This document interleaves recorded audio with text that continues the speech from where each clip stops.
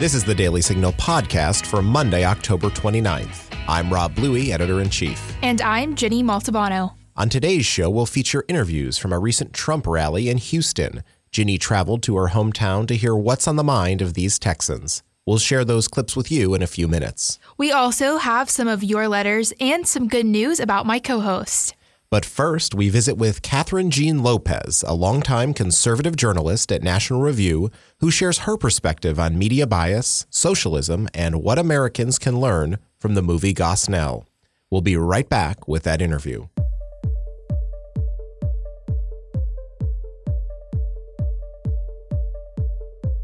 Are you into storytelling podcasts that help explain some of today's toughest policy issues and debates? Every week on the Heritage Explains podcast, we interview experts, intermingling media clips and personal stories to help simplify issues from a conservative perspective. Find us on iTunes or wherever you get your podcasts. Catherine Jean Lopez, welcome to the Daily Signal. Thanks for having me on. You are a senior fellow at the National Review Institute and editor-at-large of National Review. We're all big fans, of course, and have our own Kate Trinko, who is a National Review alum. So It's great to have you on the Daily Signal podcast. Yeah, no, it's great to be here. I think I've known you for like 2 decades now. It seems you don't look yet old enough for that, but I think it's true. That's not the first time that's come up on the show. It's not. Well, I want to ask you, just to begin with, tell our listeners about the National Review Institute. I know you had a major event just last week, which we covered on the Daily Signal, in which our former president, Ed Feulner, was presented with the William F. Buckley Jr. Prize for Leadership in Political Thought. Right. But it's just one of the many things that you do at the Institute. So tell our listeners a little bit more about it. Right. So Bill Buckley founded the National Review Institute, and it's had many iterations over the years.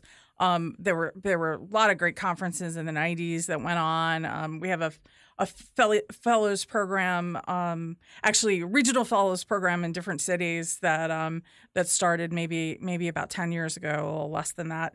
And the idea now is really to focus on Bill Buckley's legacy and not just the person, but the ideas. And so it's very much in the tradition, too, of National Review in general. So we have the magazine, of course, which many of your listeners are probably familiar with. But this sort of complements it in a couple of ways. One of them, to be honest, is we don't know what the future of magazines are going to be. Younger people especially don't subscribe to magazines. And so a number of the writers, including myself, are at the Institute, and we do other things. Like today, I co-hosted a panel with Ryan Anderson here on assisted suicide. So we're able to talk about ideas in lots of different venues and bring people together, which is something that Bill Buckley always did, both in the pages of National Review and just by virtue of who he was. He would have people over for dinner and have conversations. And, of course, there was Firing Line, where Firing Line really, first of all, the Hoover Institution, I'm so grateful. They have a number of the episodes online. And he wasn't afraid to have anybody on there. He had Saul Alinsky on. He ran the gamut. He had Mother Teresa. He had Saul Alinsky. There's a famous episode with Hugh Hefner, where he basically starts by saying, I think you're contributing to the moral rot of America, is sort of. And so he wasn't shy about his opinions, although in the Mother Teresa one, he did say he was going to uncharacteristically not comment during the course of the interview. But anyway, so we're trying to continue in that tradition. And obviously it's a really important thing right now, particularly given politics, where politics is.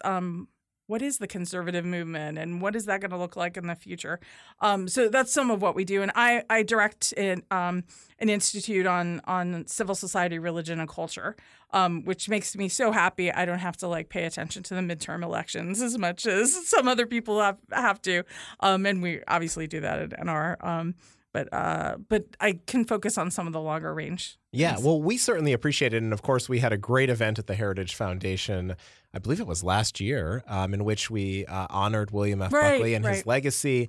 And as you and I were talking, the Daily Signal in many respects tries to carry on as well the legacy of Buckley and the work that we do. And I'm glad you brought up Firing Larn, because I think in some ways it's kind of an inspiration for this show. Mm-hmm. Of course, one of the longest running, or if not the longest running, public affairs program on television. So a lot to admire with William F. Buckley and National Review. So thank you again. And of course, his picture is on various floors of the Heritage Foundation. So he's no stranger to Heritage, and he spoke here many times and was a supporter and friend of Ed Volner's and others. Yes. Catherine, you mentioned that you're here at the Heritage Foundation for the event that celebrated the life of J.J. Hansen. Can you tell us about who he was? An amazing man, and we had his wife as one of our speakers, and she's just wonderful and amazing. So he was a Marine, and he was diagnosed with brain cancer, and was told that he had a few months to live, and he should just go home and die. And at the same time, Brittany Maynard was in the news because she had gotten a diagnosis, and she was moving to a state where physician-assisted suicide was legal, so she could take her life.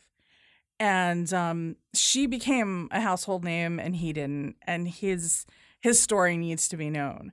So the day of his funeral mass, I emailed Ryan and said we have to do this, and he agreed entirely.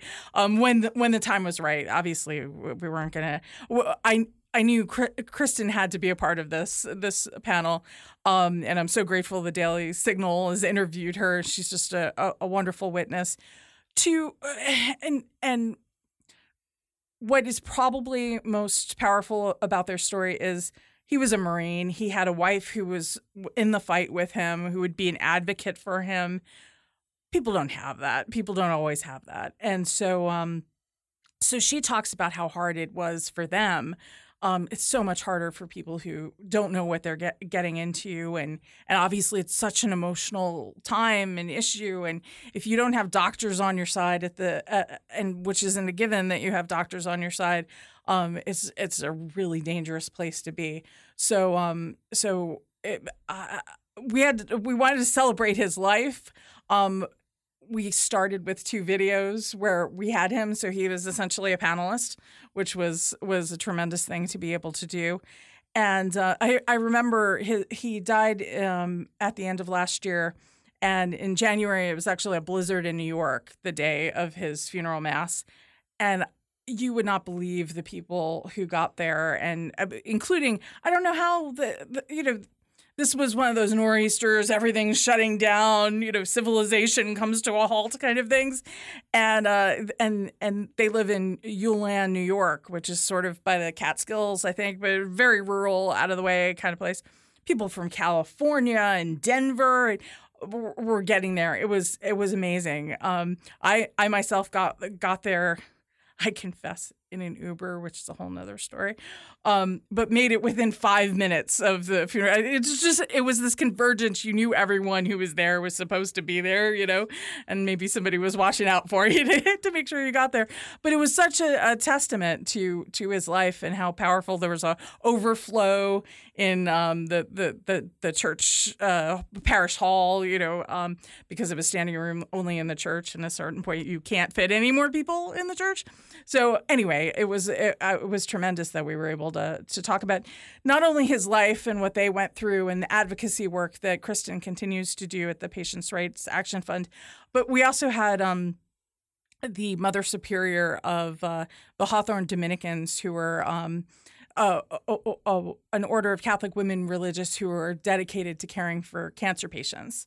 And actually that day of JJ's funeral mass, a few of us wound up at their hospice in New York getting a tour of it.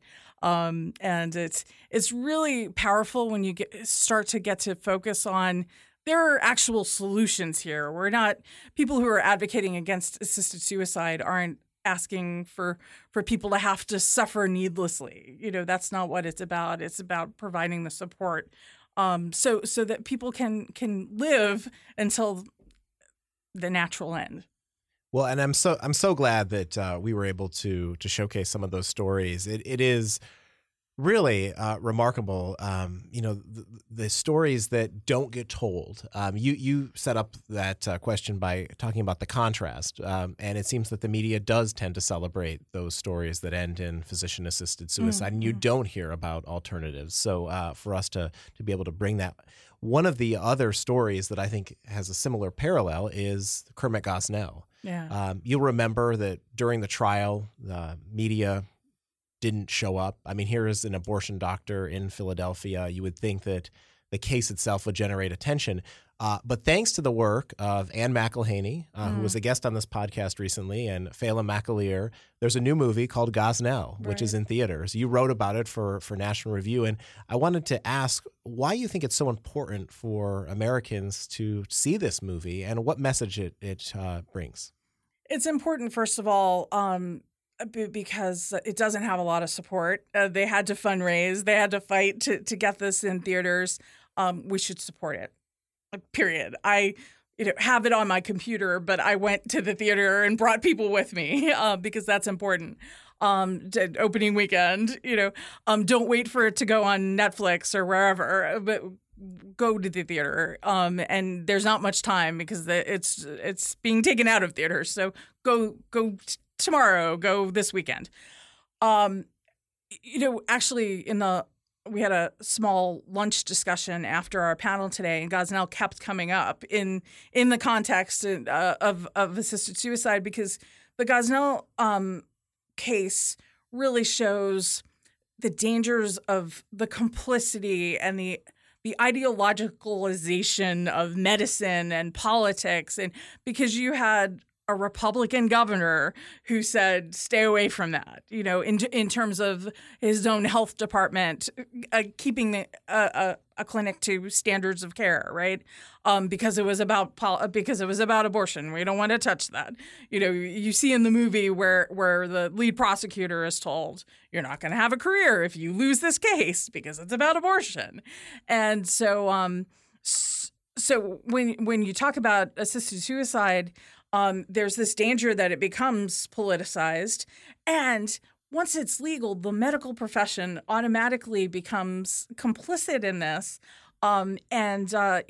Doctors need to keep jobs, and so they go along, and all that is just a disaster for the individual, right?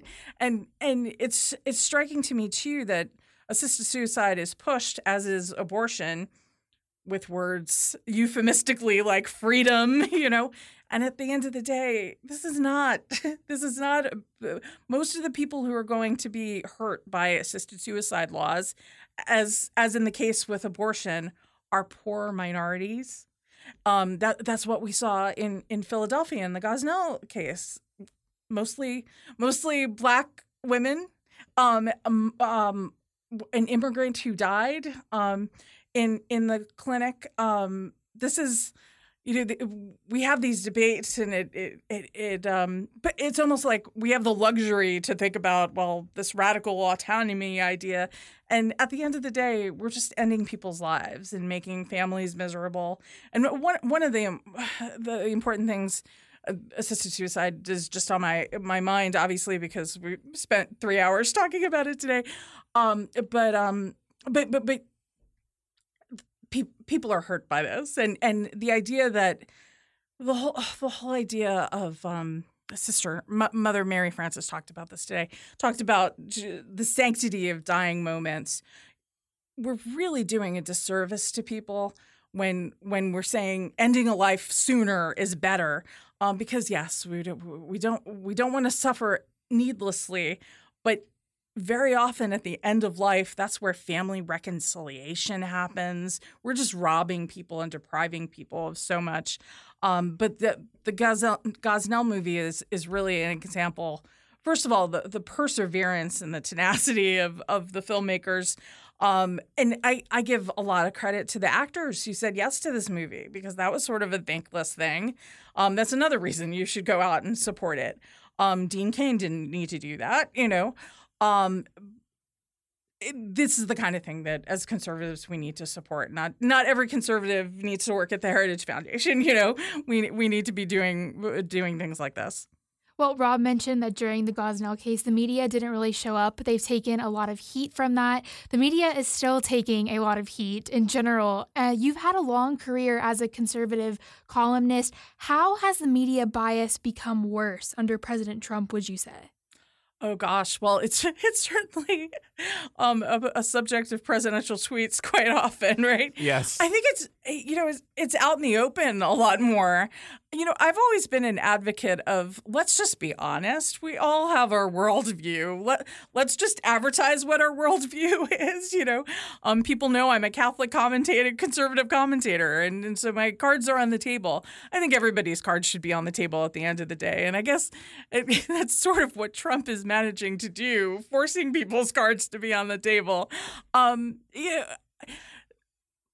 Very often people in the media don't even realize their own biases, which I think is why there should be sort of an examination of conscience in newsrooms where you figure out, actually this is what we've been doing, advocacy, because it would just make everything a lot more honest. Well, I want to ask you, it's great, by the way, it's great to talk to you about these cultural issues. I mean, I think it's one of the things that, people like Andrew Breitbart always said culture is upstream from politics, right? And in so many cases, we see both the media and Hollywood and others, determining the way that American people think about things. And one of the things that we've seen recently in polls is the support for socialism and socialist policies on the rise, particularly among young people and Democrats. What do you attribute some of these changes in thinking to? I mean, that's not long ago where it was thought of as I believe Eric Bolling told us, if you called Barack Obama a socialist, you were called out by members of his own party, and now they're wearing it as a badge of honor. I think some of it may just have to do. I was struck by the number of people who in the primaries had supported Bernie Sanders and then switched to Trump. Some of it I think is personality driven. Some of it is a rebellion against the system kind of thing. Obviously, some of it's a lack of education. Something that drives me crazy, and I'm sorry for anybody in the building who might talk about this, but I don't think Heritage people do. The constant talking about a civil war, a pending civil war. Do you not know what the Civil War was? We do not want a civil war. I don't think we're on the verge of a civil war either. I think people who are having those kind of conversations are maybe lighting a fire in a combustible area, but I think that probably has a lot to do with it.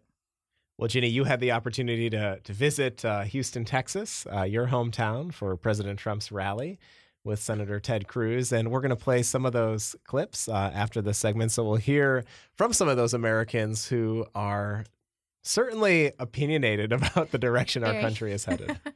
Catherine, thanks so much for joining us on today's show. Thank you so much.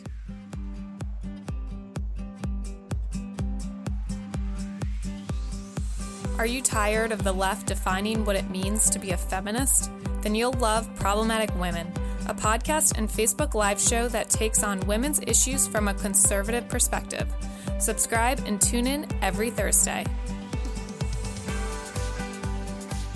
Ginny, you recently had the opportunity to travel with our colleague Morgan Walker to another Trump rally. This is your second in just a few weeks. Tell us what it was like to be in Houston, Texas. It was great. The first rally we went to in Ohio was sort of in the middle of nowhere, and this one was smack dab right in the middle of Houston. So it was much more chaotic, but I think they gave out something like 100,000 tickets. They did it at the Toyota Center, which hosts the Houston Rockets. People were fired up. They were excited.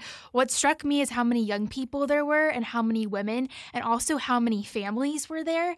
And people were so willing to talk and so happy. And the clips you'll hear are about immigration and the caravan, but something else I asked them, which I hope we put out soon, is what is your message to President Trump? And people were so thankful, Rob, so grateful. They kept saying, don't let people get you down. You're fulfilling your promises. We're proud of you. It was really something to hear that, especially in my hometown. So thank y'all for letting me go down there. Well, we're glad you did. And certainly getting outside of Washington and hearing from Americans is something that we love to do at the Daily Signal. So let's take a listen to what they have to say.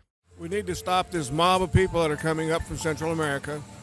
And that's going to be up to more than us. It'll have to be those countries involved in it, too. I want to see him call the quote-unquote caravan what it really is. It's an invasion, and I want to see him take action on that. It scares the heck out of me because, unfortunately, we're going to have to take care of all those people. And I don't like my tax dollars going towards that. There's rules and there's laws that people have to follow, and that's how societies work. And if you can't follow them, then go somewhere else. I'm sorry, but that's just reality. I know they're wanting to come to the United States. Who wouldn't?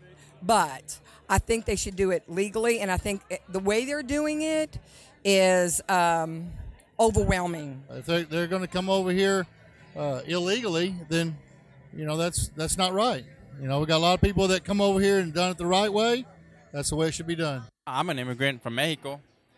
But I'm here legally. I mean, we paid a lot of money to become legal. So it's, my family, my mom, my dad, we're all here legal. I have plenty of friends who are here legally, immigrants, and it's not fair that they've gone through the process and then there are people just coming over illegally while these people are waiting years and years and years just to get green card, citizenship. It's just not fair. I have no problem with people coming here and actually getting their citizenship, because I have a friend whose family has been working really hard to try to get a citizenship, but it's hard for him not to actually get it because there's so many actual illegals here. Because I do business here in Texas, have a business, there are a lot of good, hard-working people that come here from other countries, and I'm sure they feel the same way that I do, that everybody comes in legally.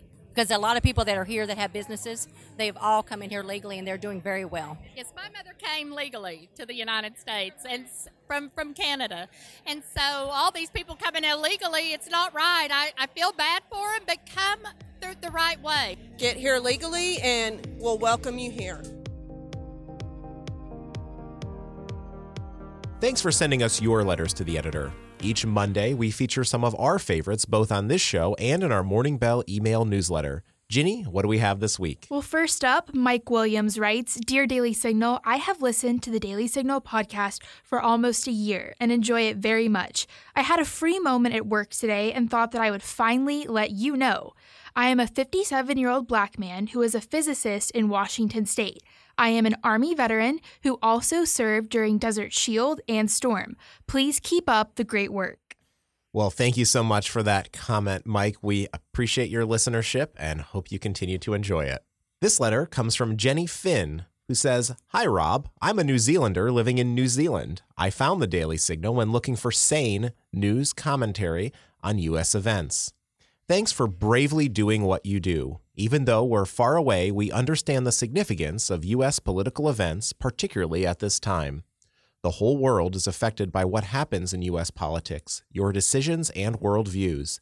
We pray much for your country. We are pro-Israel, pro-protecting America, and making it great again. I pray strength, protection, wisdom, and fearlessness to you and your Daily Signal team. Well, thank you again for your letters. We always love hearing from you. We do, and your letter could be featured on next week's show. Send an email to letters@dailysignal.com or leave a voicemail message at 202-608-6205. And next, we'll share this week's good news story about my co-host here, Rob Bluey. Rob, you received one of the 2018 Buckley Awards, and they recognize outstanding young professionals for their above and beyond service to the Liberty Movement, and they honor the work that William F. Buckley Jr. did for the conservative movement. So congratulations. I know I was able to attend and see your speech. What was that like? Well, it was a true honor, Ginny. I have to tell you, one of the things I said when receiving the award from the America's Future Foundation, which hosts the event and has done so for the last couple of years, the Buckley Awards themselves are about 9 years old. And being named, we just talked about William F. Buckley with Catherine Lopez. And so as you, our listeners, heard in that interview, it's really meaningful to me as a journalist myself, as somebody who's worked in media, to receive an award in his name. He, of course, did tremendous things throughout his career. And the Daily Signal, as I said, is in many respects a culmination of some of the ideas that he put forward and what we're trying to carry on only not in the form of a magazine, but a digital and multimedia enterprise. Something that you said in your remarks that really struck me to everyone in the room was about giving back. And you talked about how many great mentors you were fortunate to have during your career and your start and even now. And, you wanted people in the room to really think about being mentors themselves. And I know you've been a fantastic mentor to me and so many people at the Daily Signal and in the movement. So thank you for that. And congratulations again on such a special award. Well, thank you. And I really do feel that is so important. In fact, I was recently listening to a podcast from one of the award winner sisters, and she was interviewing Tony Dungy, who had a similar message. And Tony Dungy, of course, is the Super Bowl winning coach for the Indianapolis Colts, a former Pittsburgh Steeler, so a spot in my heart.